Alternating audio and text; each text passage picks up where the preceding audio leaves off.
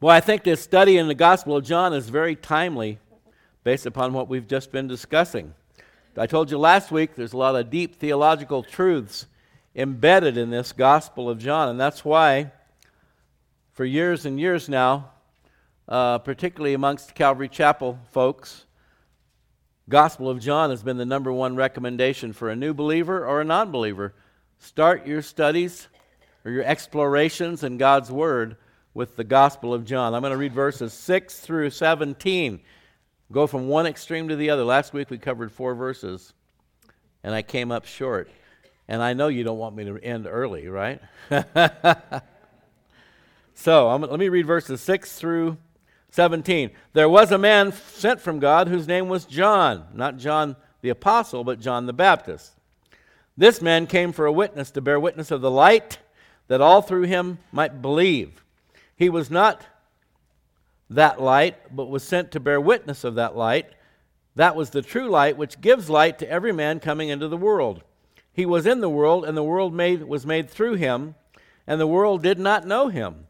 He came to his own, and his own did not receive him. But as many as received him, to them he gave the right to become children of God, to those who believe in his name, who were born not of blood, nor of the will of the flesh, nor of the will of man, but of God. And the Word became flesh and dwelt among us, and we beheld his glory, the glory as of the only begotten of the Father, full of grace and truth.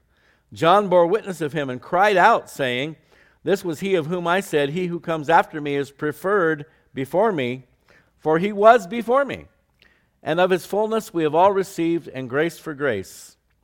For the law was given through Moses, but grace and truth came through Jesus Christ. Let's pray. Father, we lift up this time in your word. We thank you for this amazing gospel. We ask you just to continue to give us insight, understanding, Lord, to feed our spirits with your manna, your bread of life. Bless this Bible study now, we pray in Jesus' name.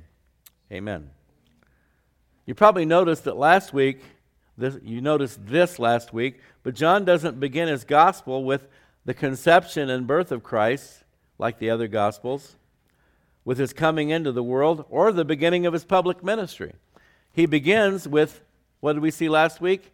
In the beginning, the creation of all things, and the fact that Jesus, along with the Father and the Holy Spirit, is the creator of all things. John sets out to make it very clear that Jesus is God, to prove his deity. The Word was with God. Verse 1, the Logos. The deity of Christ, folks, is paramount to understanding him. If you don't know and believe and see him as God, then you're not going to get it. It's paramount to understanding him and to establishing for ourselves a solid foundation on which to build a true saving faith in him. There's a key set of biblical beliefs that must be embraced in order to become a child of God. Let me go over these real quick with you. First of all, you must believe in Jesus' conception by the Holy Spirit, the virgin birth. Luke 1:35, the angel answered and said to her, to Mary, The Holy Spirit will come upon you, and the power of the highest will overshadow you. Therefore also that Holy One who is to be born will be called the Son of God. If you don't believe in the virgin birth, the divine conception of Jesus Christ, then you're not a true believer, okay? Secondly, his perfect, sinless life here on earth, which enabled him to make atonement to pay the price for our sins. 2 Corinthians 5:21, for he made him, Jesus, who knew no sin, means he never sinned, to be sin for us, that we might become the righteousness of God in him. Thirdly, the belief that the Scriptures, the Holy Scriptures of the Old and New Testament, are God's words and not men's. 2 Timothy 3:16, Paul writes to Timothy, all Scripture, and in the original language it means all. All Scripture is given by inspiration of God, or one translation says, God breathed. Just like God breathed life into Adam and he became the first man, God breathed his word into the writers of the Old and New Testament. All Scripture is given by inspiration of God and is profitable or beneficial for doctrine, for reproof, for correction, for instruction in righteousness, that the man of God may be complete, thoroughly equipped for every good work. Fourthly, the belief in the oneness, not the oneness that the world is promoting, that the New Age is promoting, not that we are one with Him. Now, you can be joined to Him through faith in Jesus Christ, but God is not resident in every person and every aspect of creation. But the oneness of God, by that I mean the Trinity, one God in three persons. Deuteronomy 6:4. Hear, O Israel, the Lord our God, the Lord is one. And how do you explain that other than through the doctrine of the Trinity? One God in three persons, Father, Son, Holy Spirit. But you know what? Many, if not all, cult groups within the umbrella of Christianity, I would like the Jehovah's Witnesses and the Mormons and different ones and other cults, immediately you can identify them because virtually none of them believe in the Trinity. Okay? You're going to say, well, the word Trinity isn't in the Bible, but the concept, the understanding of it is throughout the Scriptures. One God, but He manifests Himself as the Father, the Son, and the Holy Spirit. One of the greatest analogies I ever heard, very simple, water, H2O. It comes in a liquid form. If you freeze it, it becomes ice. If you boil it, it becomes steam. Is it all still H2O? Yes. Okay. Fourthly, salvation is only obtained through Jesus Christ, Yeshua HaMashiach, Acts 4:12. Nor is there salvation in any other, for there is no other name under heaven given among men by which we must be saved. Okay? This teaching that's prevalent today in the world, there are many pathways to heaven. You know what? If you believe that, you'll never get there. There's only one way, through Jesus Christ. Fifthly, this is the last one I'm going to give you this morning. The resurrection of Jesus from the dead is a fact of history. Romans 10:9. If you confess with your mouth the Lord Jesus. Oh, by the way, that's one of the big teachings of the New Age. The Christ is supposedly a guy named Maitreya. How many of you have ever heard of Maitreya? And his helper or his assistant is Master Jesus. Not Lord Jesus, Master Jesus. And if you go to the Message Bible, and I don't recommend that you go there, the Eugene Peterson, the guy that wrote the Message, supposedly a translation. It's not, it's a paraphrase. What is a paraphrase? It's where somebody sits down and rewrites the Bible in their own words. That's what the Message is. And in the Message, Peterson has repeatedly removed the word Lord and replaced it with Master. Master Jesus. Very subtle. If you read that and you never heard me say this, you probably wouldn't even notice the difference. There's a big difference. He's not just the Master, He's the Lord.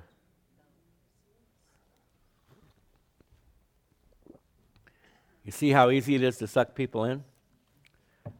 Another common phrase in the New Age, New Spirituality is, as above, so below. Have you ever heard that one? Well, in the Message, in the Lord's Prayer, Eugene Peterson changes, Our Father who art in heaven, hallowed be thy name. Thy kingdom come, thy will be done on earth as it is in heaven. He changes it to, as above, so below. You see? I could go on and on, but we don't have time. All right. To deny any of these immutable truths that I've just enumerated for you is to place yourself outside of those who are identified by God as true believers. And by the way, you're only a true believer if God identifies you as one. You can identify as a Christian, but it only matters if God also identifies you as one of His. And if you deny any of these things, let me just really quickly go back over them. One, Jesus' conception via the Holy Spirit, the virgin birth. 2, his perfect sinless life here on earth, the atonement. He could not pay the price for our sins unless he was sinless. 3, the belief that the Holy Scriptures are God's word, not men's. 4, salvation is only obtained through Jesus Christ, Yeshua HaMashiach. 5thly, the resurrection of Jesus from the dead is a fact of history. All right? You believe all those?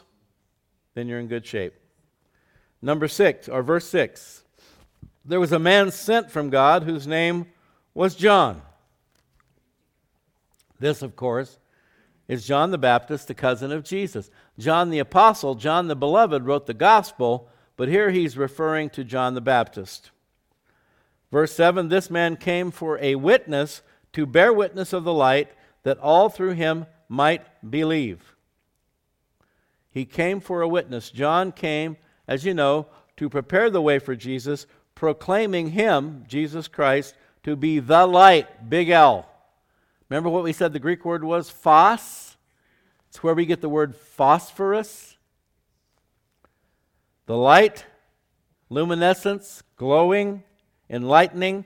Isaiah 43, the voice of one crying in the wilderness, prepare the way of the Lord, make straight in the desert a highway for our God. This is a prophecy about John the Baptist. And in Mark 1:2-4, Mark writes, as it is written in the prophets, behold, I send my messenger before you, before your face, who will prepare your way before you, Jesus, the Messiah. The voice of one crying in the wilderness, prepare the way of the Lord, make his path straight.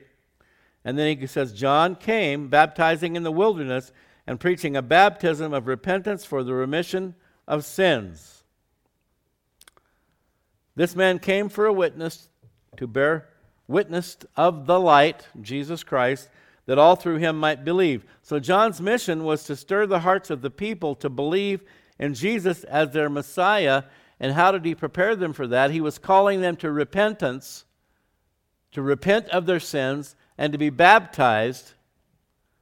John's baptism, John has a baptism, and then Jesus has a greater baptism. John's baptism was for the remission of sins, symbolically, as people would come in repentance, washing their sins away. But John predicted and prophesied that the one greater than him would come, and he would baptize people with the Holy Ghost and with fire. So Jesus' baptism, yes, we still practice water baptism, because even Jesus was baptized. He said he did it to fulfill all righteousness. But we look beyond that water baptism for a baptism in the Holy Spirit and a baptism in fire, the cleansing, burning away the old man of our sins, and so forth, that all through him might believe. So John's mission was to prepare the hearts of the people to receive Jesus as their Lord and Savior, their Messiah.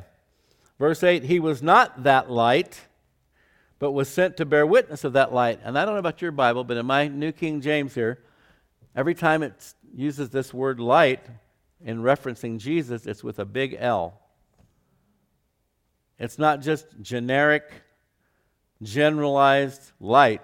He is the light. John 1:20, he was not that light, but he was sent to bear witness. So John the Baptist was not the light, he was not the Savior, but he came to bear witness of that light. John 1:20, he confessed and did not deny, but confessed, I am not the Christ. Because people were beginning to wonder, beginning to think that because of the dynamic, powerful ministry of John the Baptist, and he preceded Jesus by 6 months.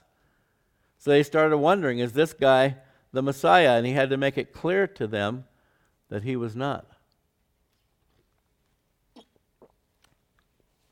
So John did not go around telling people, I'm God, you're God, everybody's God. Nope.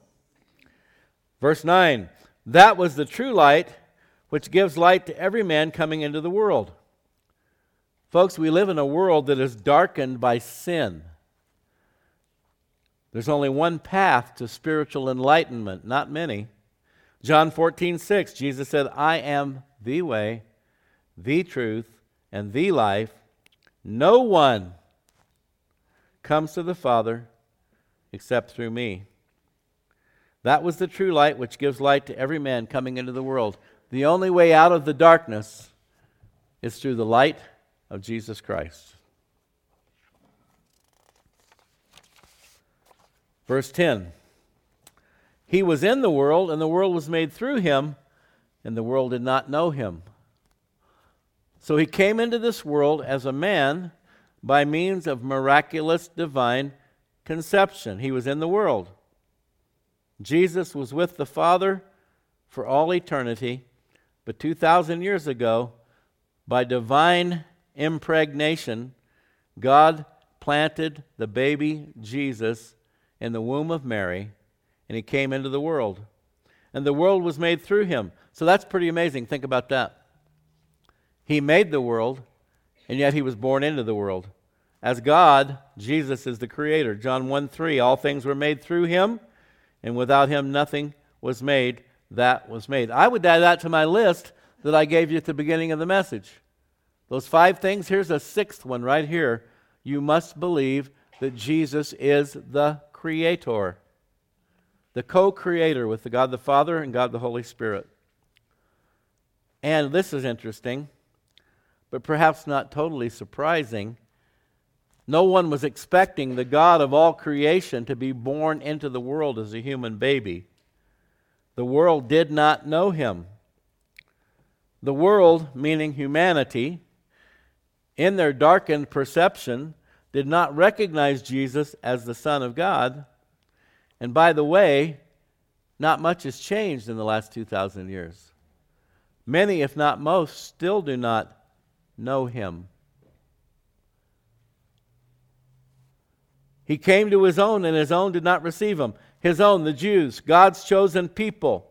Now we know that his mission went far beyond that. It went out to the whole world. John 3:16, God so loved the world.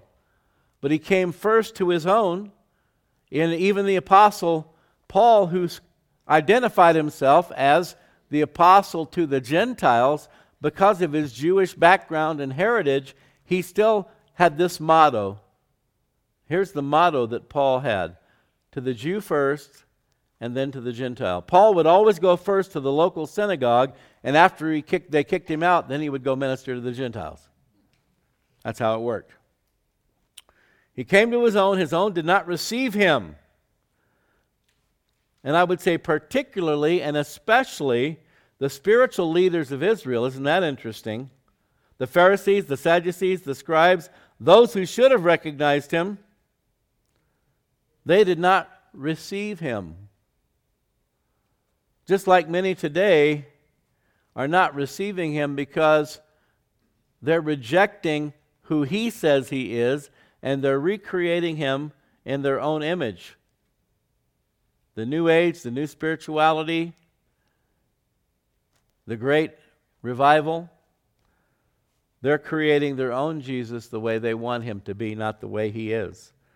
Verse 12, as many as received him, to them he gave the right to become children of God, to those who believe in his name. So, in spite of the first statement here by John, he came to his own did not receive him, but as many as received him. So officially, as a nation, Jesus was rejected. How do we know that? They crucified him. That's how. As a nation, Jesus was rejected. But obviously, there were many individuals, the 12, the multitude of disciples who followed him. They did receive him. So John wants to make it clear, even though his own did not receive him, many did. Received from the Noah Webster 1828 dictionary. Received. Taken. I take you. Just like in a marriage ceremony, in a wedding ceremony, I take thee to be my lawfully wedded wife or husband. To receive is to take, taken, accepted, admitted, embraced. To as many as embraced Jesus, as many as took him, accepted him, entertained, welcomed him into your life, believed. Revelation 3:20, Behold, Jesus says, I stand at the door and knock. If anyone hears my voice and opens the door, that's receiving him. If you don't want to see somebody and they're knocking at your door, you ignore them, right? You lock the door, you go in the other room, plug your ears, hoping they'll go away. To receive him is to open the door. If anyone hears my voice and opens the door, I will come in to him and dine with him. That implies intimate fellowship, and he with me. As many as received him, he gave the right to become children of God. This portion of verse 12 is incredibly important. If you receive him, welcome him, invite him into your life, open the door, he will then give you the right to become a child of God. But wait, aren't we all God's children? We're all created in his image, right? Although we are created, and this is where this oneness thing, this new age oneness, God is in everybody and everything. It's called immanence, the immanence of God. It's not true. It's not biblical. Although we're all created in the image of God, what does that mean? God is a spirit, the Bible says. Those who worship him must worship him in spirit and in truth.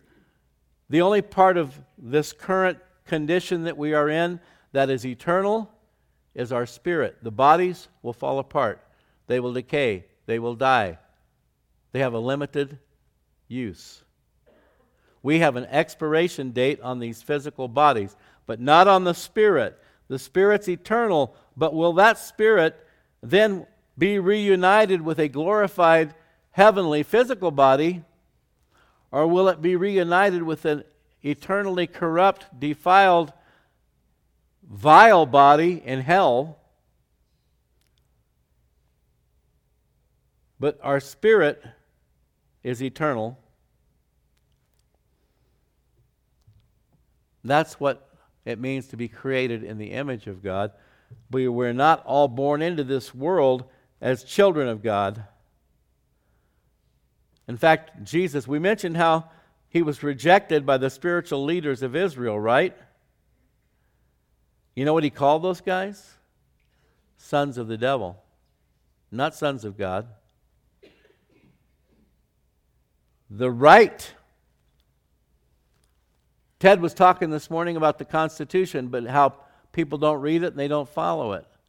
But within our Constitution and our Bill of Rights, it is spelled out what we as citizens of the United States of America are entitled to, our rights, which are being systematically taken away.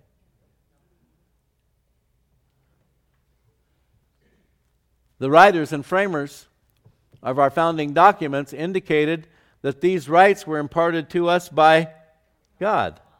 Okay? And here's another right that's imparted to us by God. In other words, unless God gives you the right, you don't have it. He gave the right to become children of God. Jesus, to whom? Those who received him. The right to become a child of God is imparted by Jesus to all who receive him.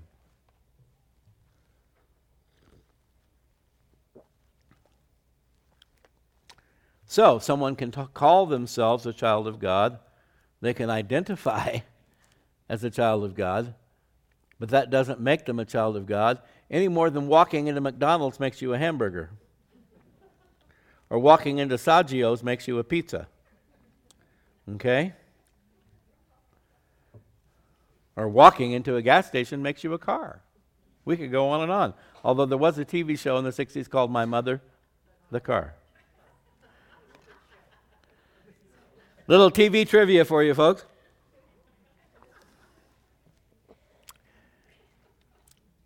And the star of that show was the brother of Dick Van Dyke, Jerry Van Dyke. There you go. Okay.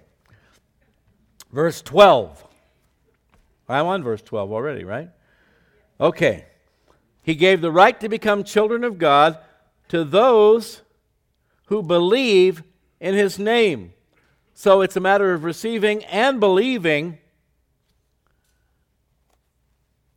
Because if you're not believing the right things about him, then you're not receiving the right Jesus. One of Warren B. Smith's books, Another Jesus calling. Yeshua. Okay, let's talk about Jesus' name. To believe in his name, what are we believing in here? The Hebrew is Yeshua, which means God is our salvation. So in that name, Yeshua, we're acknowledging two things: that Jesus is God and he's our Savior. Yeshua, God is our salvation. HaMashiach, the Messiah, the Anointed One, the one sent by God to save us. And he's also named in the Bible as Emmanuel, which means God with us, God incarnate, God in the flesh. That's what it means to believe in his name. So if somebody says, oh, I believe in Jesus, yeah, he was a good teacher, a good man, a prophet, good example. But wait a minute, is there more? Well, no, I don't think so. Wait a minute. If you believe in his name, you believe that he's God, you believe that he's the Savior, the Messiah. That's what it means to believe in his name. And that's what is required if you are to be given the right by him to become a child of God. And if everyone truly understood what that means, to become a child of God or not become a child of God, to become a child of God means that you're going to live with him forever in paradise. If you do not become a child of God, you will live forever in eternal torment and outer darkness. Sounds like a no-brainer, doesn't it? Easy choice. Why is it so hard? Because our minds are twisted and perverted by sin, and the devil is constantly waging warfare against us. And I'll point this out again, as I have many times before. If you're here this morning and you're a true believer in the Lord Jesus Christ, raise your hand if you are, then you are a miracle.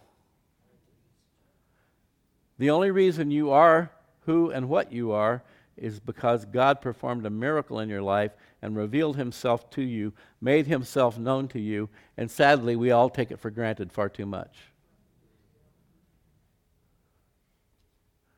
Do you realize how amazing it is, out of what they claim now is close to 8 billion people on the planet, and plus probably that times 2 or 3 in the history of the human race, and how few people there are that truly know and understand who God is, what he's done, who worship the true God of Abraham, Isaac, and Jacob? Do you realize how few people there are?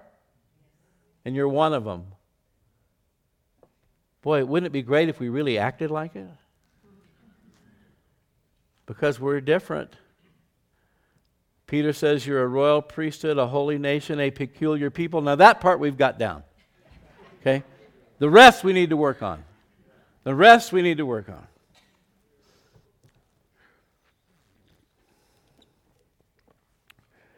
Okay, verse 13. Who's the who? It's the ones we just talked about, the ones who received him, who believed on his name. He gave them the right to become the children of God, who were born. Now, in context, John is referring not to physical birth, but to spiritual birth. Who were born, and here it is, not of blood, nor of the will of the flesh, nor of the will of man. Physical birth is the result of human procreation. It takes two to tango, as they say. Except now, it's amazing, we have learned from some really amazing, genius people that men can get pregnant and have babies. But I think I will stick with the traditional viewpoint, and that it takes a man and a woman to be a part of God's creation process. But John says here, just lost my spot. Where'd my third page go? It's under here somewhere. Wanted to go back. Not of blood, nor of the will of the flesh, nor of the will of man, but of God. God's will. Physical birth must come first, yes, unless you're born into this world. then you wouldn't exist and you wouldn't have opportunity to be born again.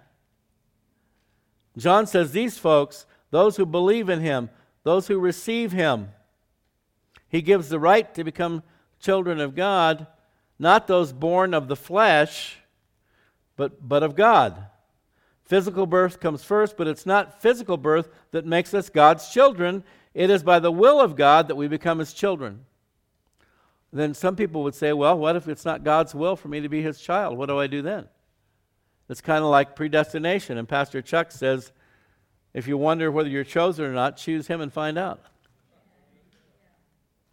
The Bible says, all those who come to me, I will in no wise cast out. If you choose him, you will become one of his chosen. 2 Peter 3:9, the Lord, not the master, is not slack concerning his promise, as some count slackness or slowness. This reference here, Peter's talking about the last days when people are going to mock believers who say that Jesus is coming soon, and they're going to mock him and say, oh yeah, where's the promise of his coming? All things continue on now as they have forever. Where is he? And they'll be saying that right up until the moment that we're all raptured out of here. The Lord's not slack or slow concerning his promise, as some count slackness or slowness, but is long-suffering or patient toward us. What's Peter telling us? The reason Jesus hasn't come back up until now is God is patiently awaiting for as many human beings as possible to receive his Son Jesus Christ and to believe on his name. He's long-suffering toward us, but notice this next part. What did we just read here in the first chapter of John? That these people are born by the will of God. Look what it says next. That God is not willing that any should perish. I talked about perishing, but it's not unconscious. It's a conscious state of eternal torment. That's what it means to perish. But God's not willing that any should perish, but that all should come to repentance. See, John the Baptist began his public ministry calling people to repentance. Jesus began his public ministry calling people to repentance. How many times do you hear that word in the modern church? Repent of your sins. Oh, we don't talk about that here. That's negative. We want to talk about positive things, uplifting things. You're a good person. I'm a good person. We're all good people. God lives in all of us. Hallelujah. God's not willing that any should perish, but that all should come to repentance. God's perfect will is manifest right here in 2 Peter. That all should be saved. Do you know that? God's perfect will, we were created in his image. He loves us. For God so loved the world. If God's perfect will was done, no human being would go to hell. Hell was created for the devil and his angels. But there's a big glitch here. I don't know if that's a good word to use, but the glitch is that you have to choose. God's perfect will is that all should be saved, but salvation only comes to those who, listen to this, yield to the will of God. Hello? Why aren't more people saved? They don't want to yield to the will of God. They want their own will. My will be done. My kingdom come. My will be done on earth, not as it is in heaven. That's what prevents more people from coming to Christ and yielding to God's perfect will, because his will is that you be saved. But you have to humble yourself before God, and contrary to the New Age, New Spirituality teaching, you must say, you're God and I'm not. Hello? You're perfect and I'm not. I'm a dirty, rotten sinner and I repent. What does repent mean? It means to turn and go the other way. But I like the way I'm going. There is a way which seems right unto a man, but the end thereof are the ways of death. Psalms and Proverbs. Okay. Gotta love this book of John. And the Word became flesh and dwelt among us, and we beheld his glory, the glory as of the only begotten of the Father, full of grace and truth. By the way, there are many parallels in the first chapter of John and the first chapter of 1 John. If you want to read that during the week, that's good too. The Word. We met the Word in the first study last week, right? The Word with a big W, the Logos, Jesus, the Logos. What is that? Jesus is God's message to humanity. The Word became flesh and dwelt among us. So Jesus came as the incarnate Son of God, carne, Greek word, flesh, the incarnate Son of God, God in human form, and lived amongst the people of Israel for 33 years. The Word became flesh and dwelt among us. And John, in his first epistle, 1 John, identifies himself as an eyewitness of these things. He's writing firsthand, not secondhand, not third hand. John was there through the whole thing. Philippians 2:5-7. He became flesh and dwelt among us. Let this mind be in you, which was also in Christ Jesus, the mind of Christ. We've been talking about that lately. Who being in the form of God, did not consider it robbery to be equal with God, but made himself of no reputation, born in a stable, born to a lowly, humble family from Nazareth, grew up as the son of a carpenter, learned the trade himself, made himself of no reputation. Can any good thing come from Nazareth? That was a saying back in those days. Taking the form of a bondservant, washing the disciples' feet, remember? Teaching us that the first will be last, the last will be first. Taking the form of a bondservant and coming in the likeness of men. It's funny. We take such great care with our appearance and our hair, and people get plastic surgery and they go to the gym 5, 6, 7 times a week and all these things. Do you realize that for Jesus, becoming a man was a giant step down? We put such great effort into trying to look our best. I'm sucking it in right now as much as I can. I'm not doing too good. But for Jesus, becoming like us, oh man, that was humbling, humiliating. He made himself of no reputation, taking the form of a bondservant, coming in the likeness of men. He became flesh, carne, and dwelt among us. And conversely, though this is interesting, we beheld his glory. How'd that happen? John, along with Peter and James, beheld the glory of Christ on the Mount of Transfiguration, Matthew 17:1-3. After 6 days, Jesus took Peter, James, and John, his brother, led them up on a high mountain by themselves, and he was transfigured before them. His face shone like the sun. If you go to Revelation 1, this is what he looks like post-resurrection in his glorified body. His face shone like the sun. His clothes became as white as the light. And behold, Moses and Elijah appeared with them, talking with him. John was there. That's what he's talking about. We beheld his glory. Isaiah 42:8. You know what? The glory as of the only begotten of the Father. John again affirming, confirming the deity of Christ. God shares his glory with no one but his Son. Isaiah 42:8. I am the Lord, that is my name, and my glory I will not give to another. Again, an easy way to identify false teachers, false prophets. Are they reveling in their own glory? That was one of the hallmarks of Pastor Chuck Smith. He was extremely humble. He never promoted himself. Everything that God did in him and through him was purely the work of the Holy Spirit. No promotion, no hype.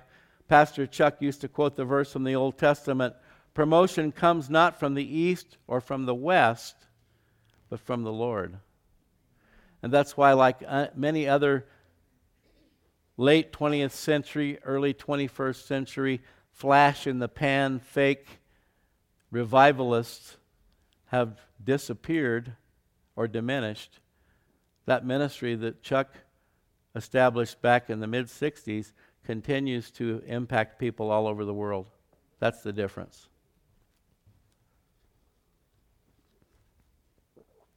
Chuck never bought multiple mansions around Southern California or all over the country, all over the world. He never bought airplanes, fancy cars.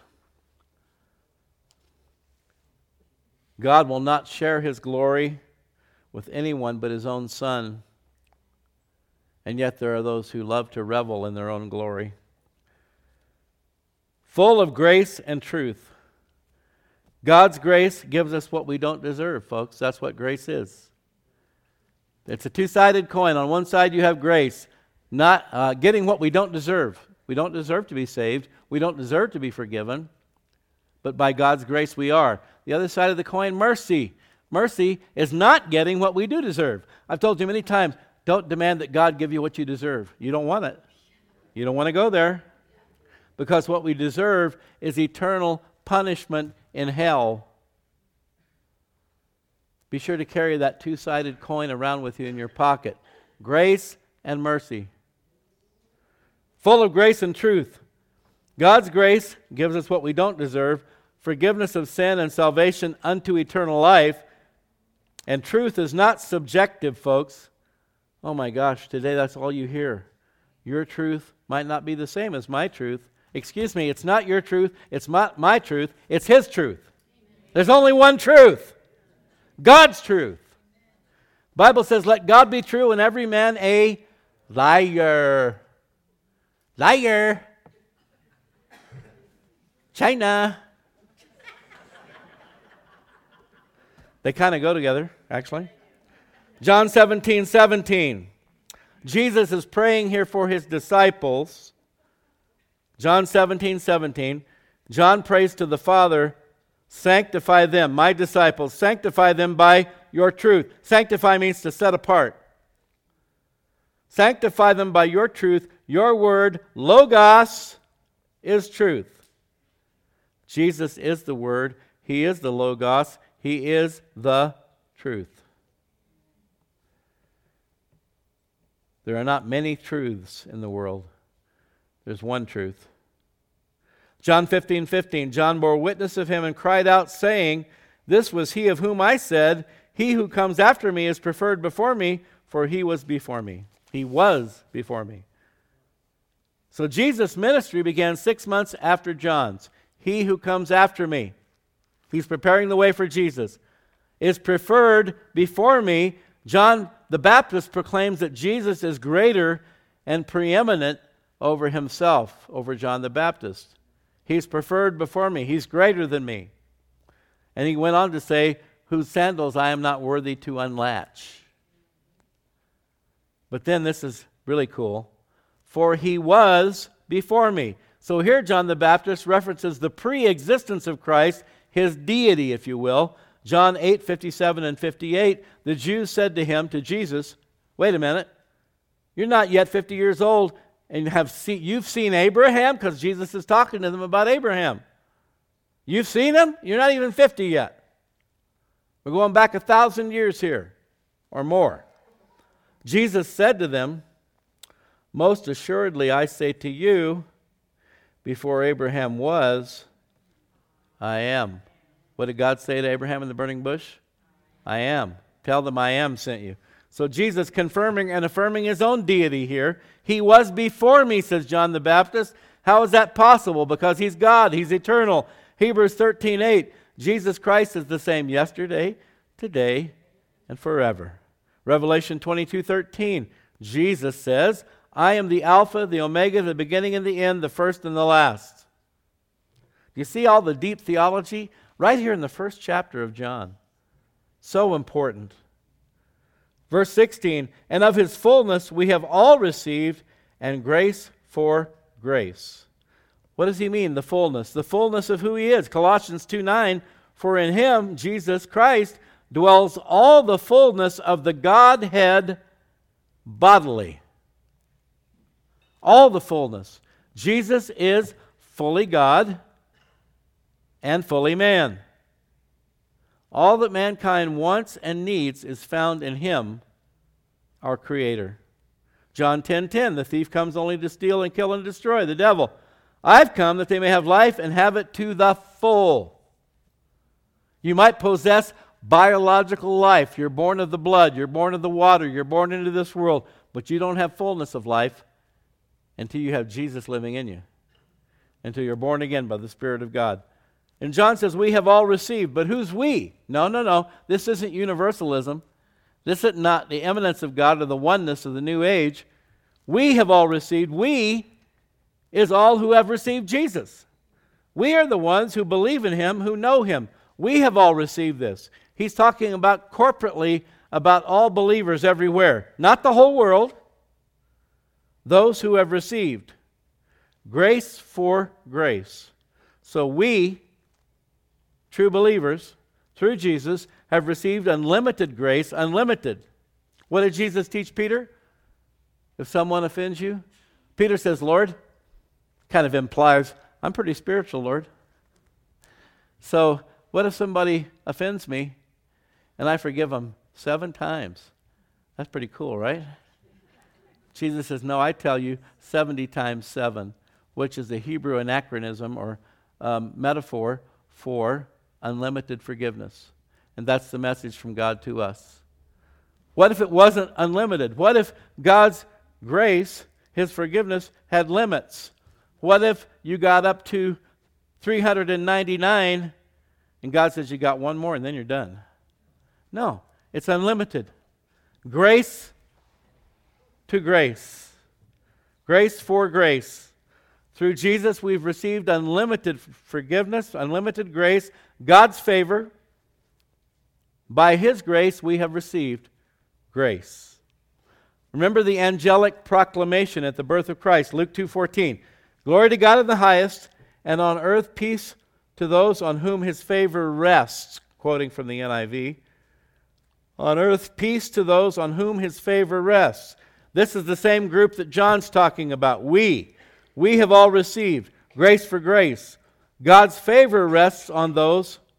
See, when we hear this at Christmas time and they sing carols and do readings and all, people, oh, glory to God in the highest, peace on earth, goodwill towards men. But wait a minute. Just like no one is born into this world as a child of God, and only those who become children of God are the ones He gives the right to when you receive Him and believe on His name. God's favor rests on those who put their trust in His Son for the salvation of their souls. Read it again. On earth, peace to those on whom His favor rests. God's favor doesn't rest on everyone. He does love the whole world. He gave His only begotten Son.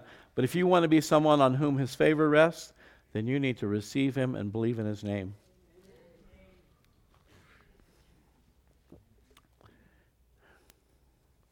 Final verse. Verse 17. For the law was given through Moses, but grace and truth came through Jesus Christ. The law, the old covenant, the one that didn't work, not because of God, but because of man's sinfulness. Because all have sinned and come short of the glory of God. The law was given through Moses, but grace and truth came through Jesus Christ. The new covenant, the one that does work, because Jesus paid the price for our sins with His shed blood on the cross. Let's stand.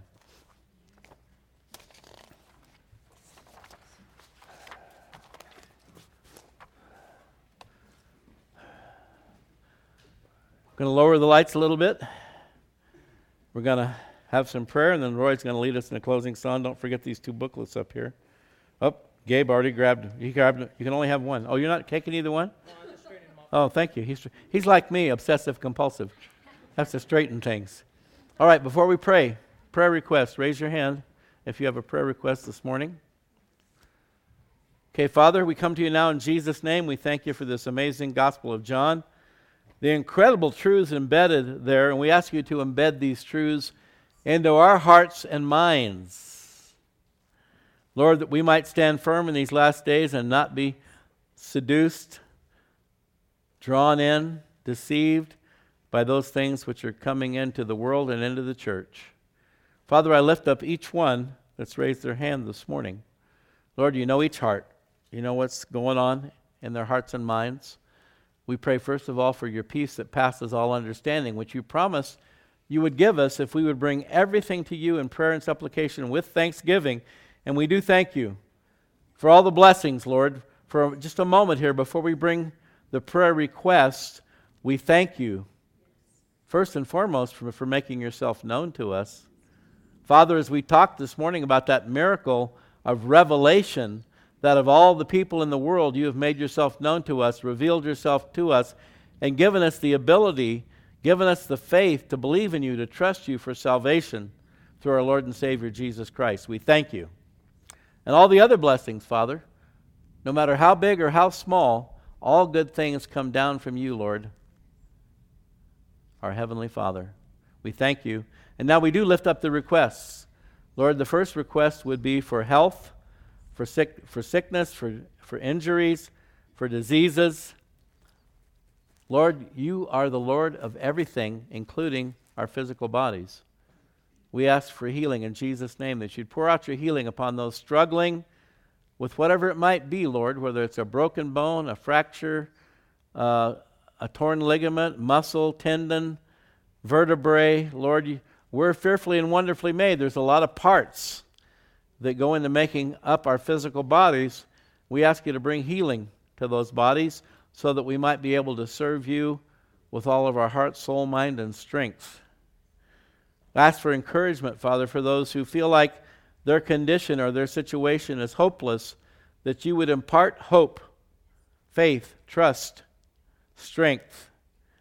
And Lord, we know ultimately all things are subject to your will, but we pray, Lord, if it would be your will, that you'd bring that healing that we need, whether it be from diabetes or cancer or heart disease. Lord, I lift up my cousin in Arizona that just had a massive heart attack.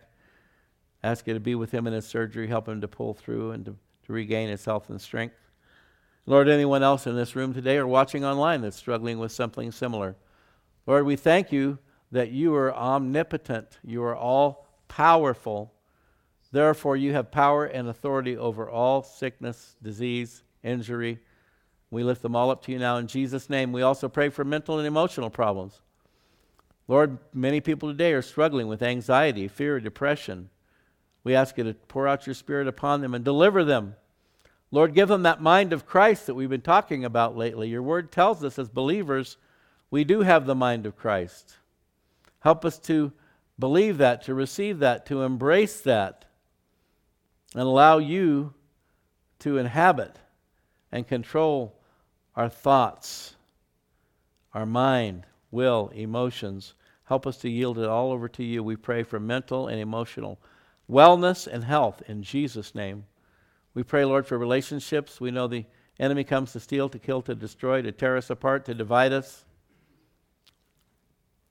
And Lord, we ask you to unite us, bring us together in that common bond of our Lord and Savior Jesus Christ.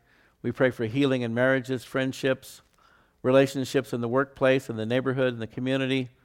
Father, bring us together. Help us to be peacemakers. Lord, you told us that blessed are the peacemakers, for they shall inherit the earth. And we're looking forward to that, being here to rule and reign with Christ for 1,000 years. But help us to start working on it right here and now, to be peacemakers. As much as is possible on our part, help us to make peace with those that we may be at odds with. We ask for healing of marriages that are struggling or broken, friendships. Lord, we lift it all up to you. And we pray finally for financial issues, Lord, for lost jobs. We pray for provision of a new and better job. Lord, for those jobs that are inadequately supporting ones here today or ones watching online, pray for promotions, for raises, or better opportunities. Lord, we pray where all things seem hopeless and we feel helpless, that you would come in like a flood and make provision, because you, Lord, are our provider. Help us to keep our eyes on you, the author and the finisher of our faith. We pray these things in Jesus' name. Amen.